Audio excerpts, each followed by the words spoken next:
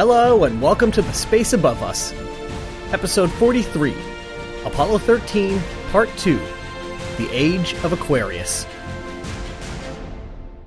13, we've got one more item for you when you get a chance. We'd like you to stir up your cryotanks. Houston, we've had a problem. We've had a main bus B undervolt. 2 days, 7 hours, and 54 minutes into the flight of Apollo 13, the crew were preparing for their rest period. Just a few minutes after ending a television broadcast, Jim Lovell, Fred Haise, and Jack Swigert were about 200,000 miles away from home, with another 22 hours or so left before they would slip behind the moon and fire up the Large Service Propulsion System engine to enter into lunar orbit. One of the last tasks to complete before going to bed was a set of housekeeping procedures, including a stir of the cryogenic tanks.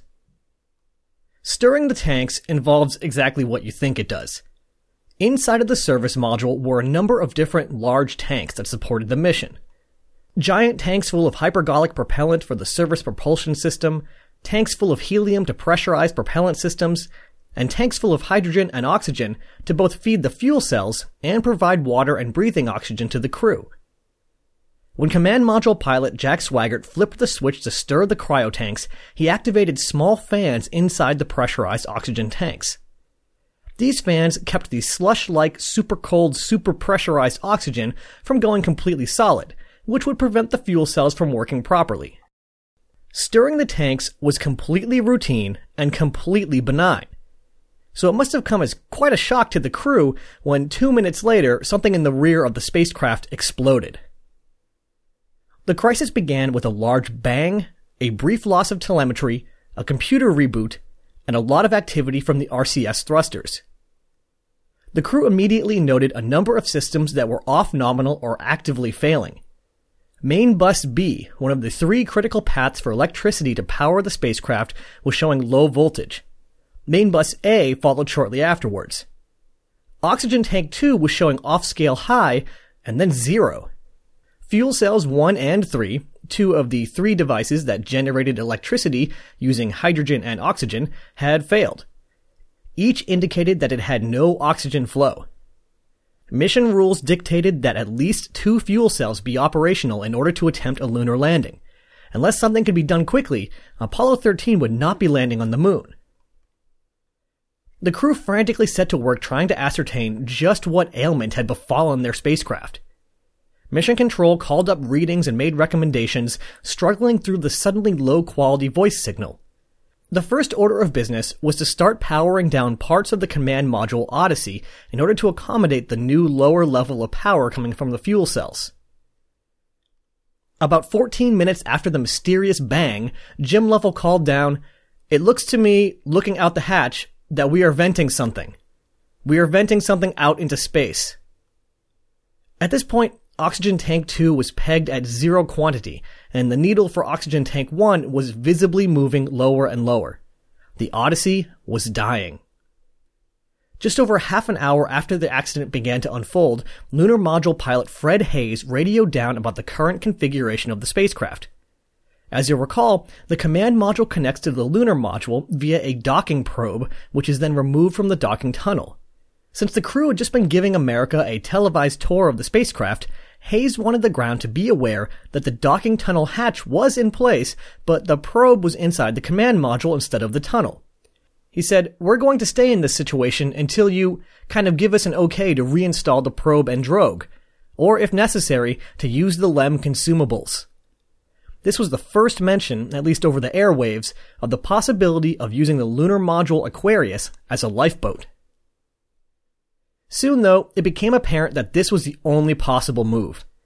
The lifeblood of the command module was spewing out into space, and it would only be able to support life for a limited time. An hour and a half after the explosion, Fred Haise and Jim Lovell began to power up the LEM. Only minutes of power remained in the Odyssey. Of critical importance was getting the LEM guidance system online and transferring the guidance parameters from Odyssey to Aquarius. Without that transfer of information, the LEM would be flying blind and would require a platform alignment. Given all the debris floating around, there was no guarantee that would be possible, since stars and distant debris look pretty similar through a sextant. 2 hours after the explosion, the LEM was ready to serve as a lifeboat, and fuel cell number 2 was shut down, cutting off all electricity from the service module for the rest of the mission. Next, Swaggart shut down the entire command module. Staring at the darkened control panels must have been an eerie feeling. An Apollo command module had never been shut down completely in space before, but doing so was the only chance of survival. At this point in the mission, one of the options for an abort was to fire the large SPS engine on the back of the service module and simply turn around and come back to Earth. This was possible since the spacecraft was near the equigravisphere, the point where the pull of gravity from the Earth is similar to that of the Moon. The spacecraft slowed to only a few thousand miles per hour at this point, which is actually quite slow compared to the blistering speeds encountered immediately after translunar injection. You can think of this like rolling a bowling ball up a large hill. As it crests the hill, it's going to be going pretty slowly, so it wouldn't take that much of a nudge to push it back down the Earth side of the hill.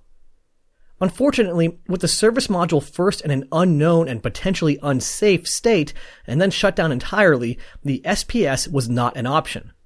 From here on out, the mission would have to rely on the small engines on board the lunar module Aquarius. With the immediate crisis under control, the mission entered a new phase. The first task was to get back on a free return trajectory.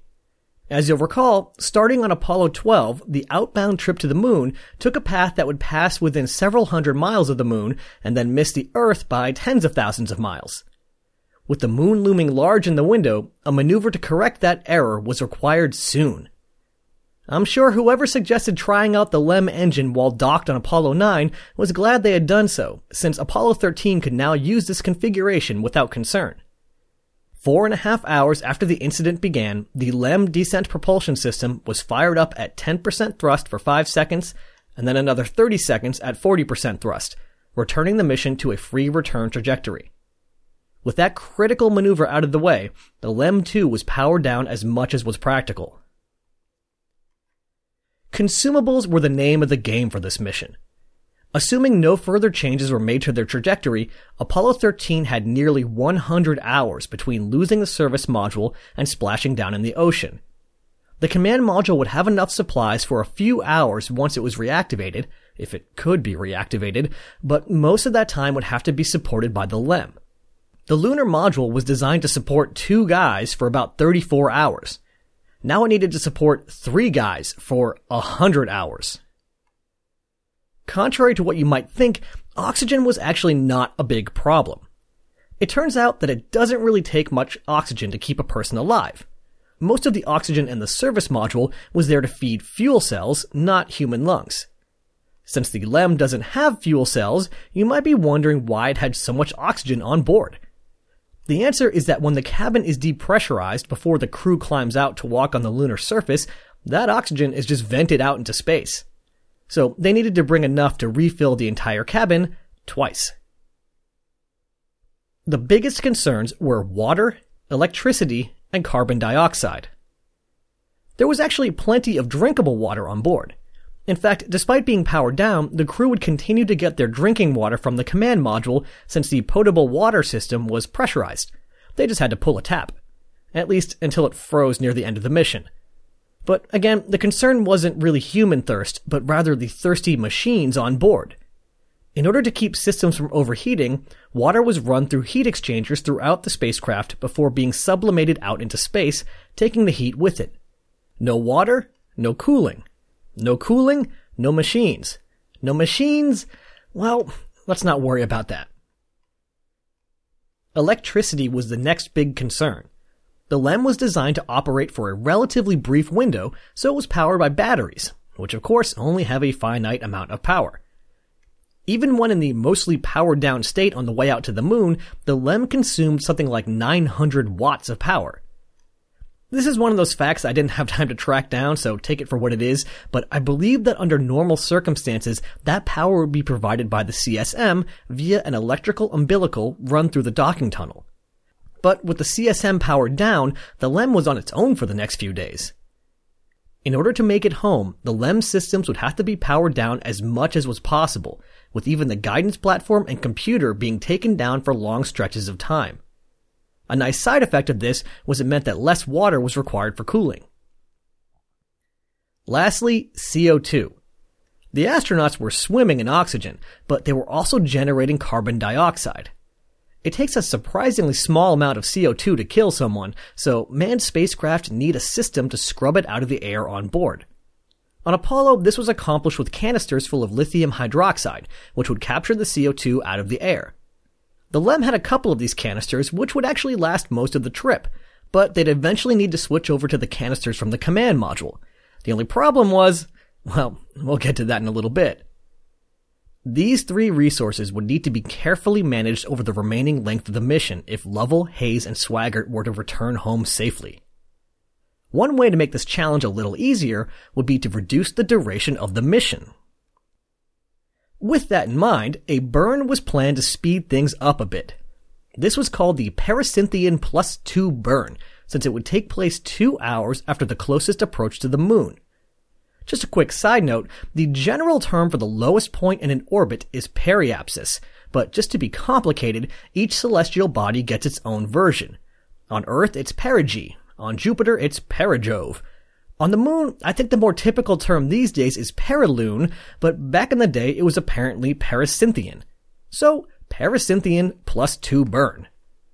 Anyway, by doing a prograde burn, that is firing the engines in the direction of the Earth, for about 4 minutes, they could add nearly 600 miles per hour to their velocity, shaving 9 hours off of the return leg. An interesting wrinkle I hadn't heard until doing research for this episode was that there was another option that could have shaved an entire further 24 hours off of the mission length. Keep in mind that since the service module had not been called upon to enter or depart lunar orbit, it was still full of propellant, making it pretty heavy. If the service module were to be jettisoned while passing the moon, then the comparatively small LEM engine would be able to impart a lot more velocity. Less mass, more speed. The move was shot down though, since it looked like they should be able to have enough consumables for this new 142-hour mission duration option, though it would be close. There was also concern about how the heat shield would respond to being exposed to space and an unusual amount of cold for 40 hours. I found this decision pretty interesting, since the next time we'll be talking about a major accident in spaceflight, a long soak in unexpectedly cold temperatures will also play a role. On April 14th at 6:21 p.m. Houston time, Apollo 13 passed within 158 miles of the moon. It was the closest it would get. However, an hour later, the S-4B impacted the lunar surface only 74 miles away from the Apollo 12 seismometer. It was the only part of Apollo 13 to reach the moon. An hour after that, Apollo 13 completed the Paracynthian +2 burn, and the crew powered down the LEM as much as possible. Now it was a waiting game. Life on board Apollo 13 was a strange combination of heightened tension, extreme boredom, and endurance. With most systems powered down to save electricity, there wasn't all that much to do. Mission control was nothing but frantic activity as procedures were planned, prototypes built, and trajectories calculated, but the crew mostly just had to wait. They slept in shifts, making sure that at least one crew member was awake at all times. At first, they would float back up to the now dark and quiet command module to sleep, though as the mission progressed, they tried to avoid the command module as much as possible, since it slowly dropped in temperature, eventually reaching as low as 45 degrees Fahrenheit. Try sleeping in that. As the temperature dropped, condensation built up on all surfaces, obscuring the windows and making everything damp to the touch. Communications were tough since the high-gain antenna was powered down to save electricity, leaving only the scratchy omnidirectional antenna. Additionally, there were only 2 headsets in the LEM, always leaving one crew member out of the loop. Usually only one person would wear the headset and handle communications with the ground. The crew stayed optimistic and focused, but as the mission progressed and the combination of sleep deprivation and cold sunk in, nerves began to get frayed. There was never an outburst as depicted in the Ron Howard film, but it was not a comfortable flight. That was especially true for Fred Hayes, who was suffering from a painful urinary tract infection brought on by the cold conditions. Things never go quite as planned in spaceflight, as we have clearly learned, but this especially applies to the trajectory of the vehicle. Whenever you execute a maneuver, there's always going to be a little bit of error. You can try to predict, but it's always going to be a little bit off. Maybe the engine went a few hundredths of a second too long, or was pointing a tenth of a degree off the ideal vector. For this reason, small mid-course corrections were required. This is normally no big deal, but like most of Apollo 13, things were a little bit different. After the Odyssey and Aquarius looped around the moon and performed the Parasynthian +2 burn, it became clear that while their trajectory was within safe limits, it was coming in a little shallow. Mission controllers would feel better if they blipped the LEM descent engine a bit to ensure that there would be no nasty surprises later in the flight. They also wanted to get it done sooner rather than later, thanks to the still rising helium pressure in the descent propulsion system engine. Hey, remember when the helium pressure was the big concern on this flight? The issue still posed no risk to the crew, but once the pressure rose high enough, a pressure relief disc would rupture and the DPS would be out of commission. Making this especially tricky, the crew had to do the burn without powering up all the usual LEM systems, including the pings, the primary guidance and navigation system.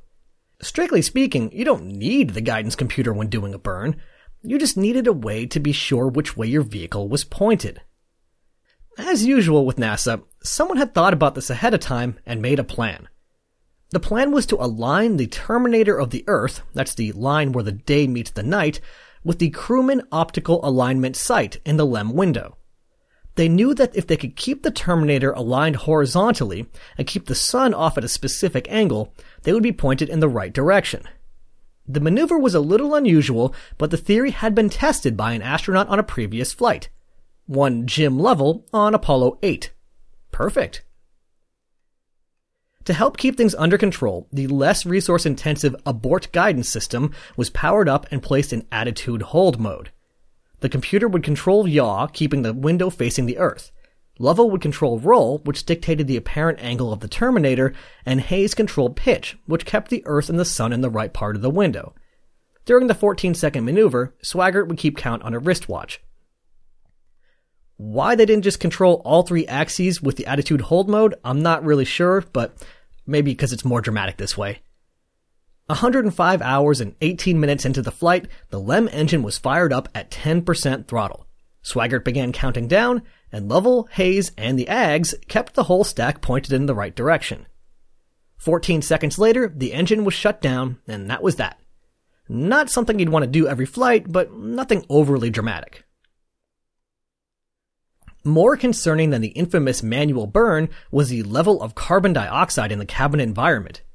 Since the LEM wasn't intended to support so many people for so long, measures would have to be taken to ensure that the CO2 level didn't rise too high. If it did, the crew would find their vision getting fuzzy, their minds losing their edge, and their bodies becoming increasingly fatigued until they eventually faded off to sleep forever. Not nice. Right off the bat, the challenge was made a little easier when the flight surgeon allowed a doubling of the usual CO2 levels. The existing limits were set to be a little conservative, and given the emergency circumstances, the higher levels should be perfectly safe, if not ideal. Even with that allowance, the LEM still did not have enough lithium hydroxide canisters to make the trip. Something would have to be done. Enter the mailbox. Now, I feel like most people who know anything at all about Apollo 13 know about the jury-rigged device that came to be known as the mailbox. And to be honest, I actually think it's a pretty straightforward story with no real surprises, but it's also just too much fun not to tell again. Both the command module and the lunar module used a similar type of lithium hydroxide canister, so one type should work in the other system. There was just one problem. The canisters on the LEM were round, and the canisters on the command module were square. I think part of why this story is so popular is there's something pretty funny about some guys riding along in the pinnacle of human technology while trying to figure out how to fit a square peg in a round hole. While the crew worked on other issues, engineers on the ground started figuring out how to do it. By using a manifest of items on board the spacecraft, they were able to rummage around and try different things out to see what might work. The scene is portrayed memorably in the Ron Howard film, which is probably why it's so well known. In the end, the solution was actually not all that tricky. Here it is. First, take 2 command module canisters and tape them together, end to end. This basically just makes a taller canister. Next, take the cover off of one of the manuals on board and tape it to one end of the canister, forming an arch. Then, take a plastic bag and tape it around the end of the canister with the manual cover, allowing the stiff paper of the cover to hold its arch, keeping the bag away from the canister. Lastly, take one of those spacesuit hoses and tape the end of the bag to it. Hook the suit hose up to the CO2 system, and you're good to go. The mailbox was simple, effective, and played a key role in keeping the crew alive. As the Earth began to grow ever larger in the LEM's windows, and with only about 5 hours until entry interface, the crew jettisoned the service module. For the first and only time in the Apollo program, the command module and lunar module flew on their own.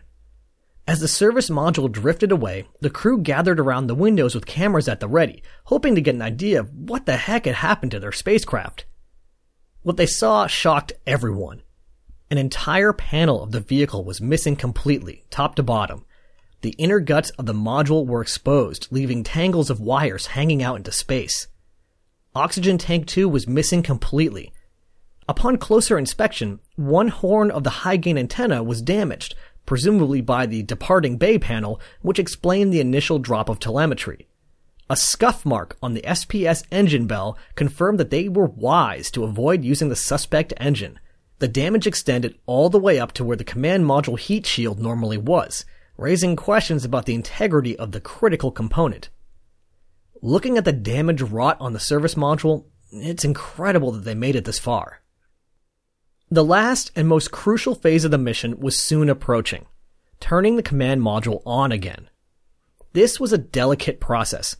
By carefully rationing their electricity, the LEM was able to very slowly recharge the batteries in the command module, taking up to 18 hours for some batteries. The startup procedure was worked out on the ground by engineers and tested in the simulator by fellow astronauts. It was vitally important that they not blow the electricity budget or cause any power surges. The procedure itself took over an hour to read up to an increasingly weary crew, and when the time came to execute it, the sleep-deprived men had to exercise extreme care since a single out-of-place step could doom the whole mission. Margins were just too tight. The fact that the sequence of steps was unlike anything that had been practiced in the years and months of training preceding the mission didn't help.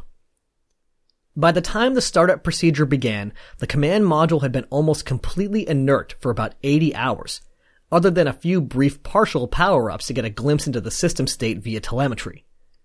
The components were cold and in some cases covered in condensation. They hadn't been designed for this, and there was no guarantee that any of it would work. But with just 2.5 hours before entry, the crew finished the ad hoc procedure, and Odyssey was alive again. Its job complete, the LEM was jettisoned with just over an hour remaining to re-entry. Lovell said, "Farewell, Aquarius, and we thank you." At this point, all that could be done had been done. All that was left to do was wait. Odyssey slipped into the Earth's upper atmosphere, and a burning plasma sheath engulfed it, cutting off all communications. Around the world, people were transfixed by their televisions, waiting to learn the outcome. 13 countries, including the Soviet Union, had offered their navies in support of recovery. 80 countries had vowed to keep the radio airwaves clear near the Apollo frequencies so as not to interfere.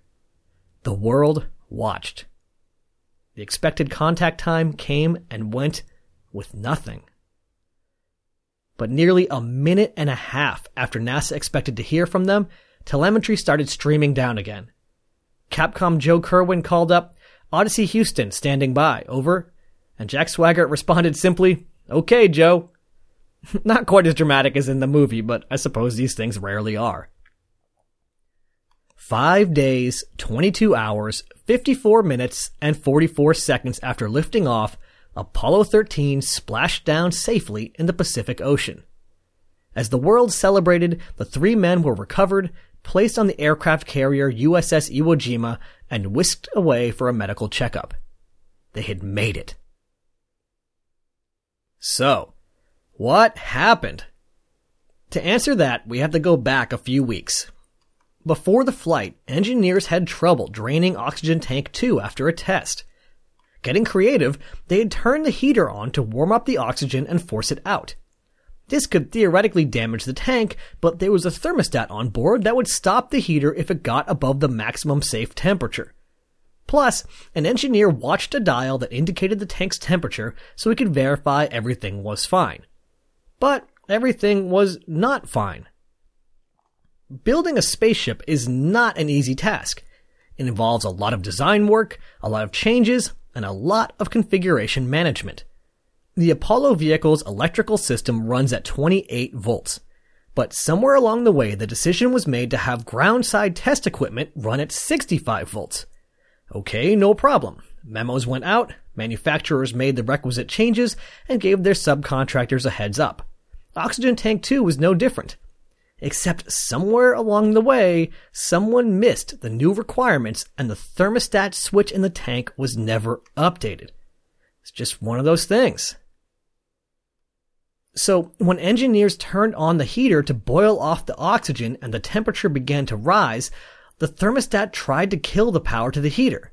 But with the higher than expected voltage, it just welded itself shut. The tank was unable to stop the heater, and the temperature continued to rise and rise and rise. Instead of the maximum of 80 degrees, it is thought that the temperature hit as high as 1,000 degrees Fahrenheit.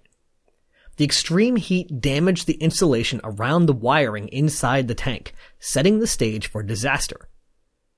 But, I can hear you wondering, why didn't the guy watching the test notice that the tank had hit 1,000 degrees? It turns out that his temperature readout only went up to 80 degrees, since that was the maximum expected temperature. There was no way to tell the difference between 80 degrees and more than 80 degrees. Yet another example of how important it is to have visibility into an opaque system. Remember, kiddies, always make sure your diagnostic data can exceed what's expected. Fast forward to the fateful cryostir, and with electricity coursing through the damaged wires, a spark formed. Because of course it did. In the pressurized pure oxygen environment, the spark started a fire, burning the remaining Teflon insulation and basically anything else burnable inside the tank. This didn't cause an immediate explosion, however. These tanks are pretty tough. Reviewing the telemetry later, big swings in pressure could be observed as the tank fire grew. Inevitably, though, it was too much, and about 2 minutes later, the tank blew. The tank did not explode like a bomb. They're designed not to do that. Instead, something near the neck of the tank failed, and the entire contents whooshed out into the service module bay basically instantly.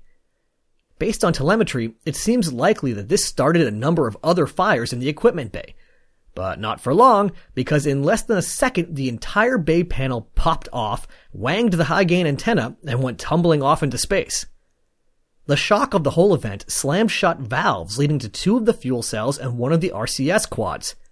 And the whole sequence of events damaged the plumbing surrounding the oxygen tanks, leading to Oxygen Tank 1's 2-hour-long death. The fuel cells ran for a couple more minutes, surviving on the oxygen already in the lines, but when that was exhausted, they failed completely. 2 fuel cells were down, half the oxygen was gone entirely, and the other half was rapidly dwindling. And the rest was history. It was actually incredibly lucky that the explosion happened when it did. Had it happened after arriving in lunar orbit, the crew would have died. There was no way to get out of lunar orbit without the SPS. Had it happened on the return leg when the LEM had been discarded, the crew would have died. No lifeboat. And while maybe Houston could have gotten creative with the consumables or the trajectory, I think even if it had happened earlier in the mission, the crew likely would have died. There wasn't much water and electricity left at the end of the mission. I'm not sure they could have made it stretch for another day. The mission was hailed as a successful failure. It was the first aborted mission in the Apollo program, and the crew did not reach the lunar surface. But, against incredible odds, the crew returned safely to Earth. The accident was sort of a shot across the bow for NASA, a reminder that no matter how much experience you have with this stuff, it never gets easy. Spaceflight will never tolerate carelessness, incapacity, and neglect, and failure is always an option. Next time, NASA fixed what needed to be fixed and got back to flying. Apollo 14 was ready to fly, and after nearly 10 years on the bench, so was Alan Shepard. Despite the fixes, I'm sure that the crew would keep an extra close eye on their oxygen tanks as they made their way to their lunar destination. Perhaps you've heard of it, the Fra Mauro Highlands. Ad Astra, catch you on the next pass.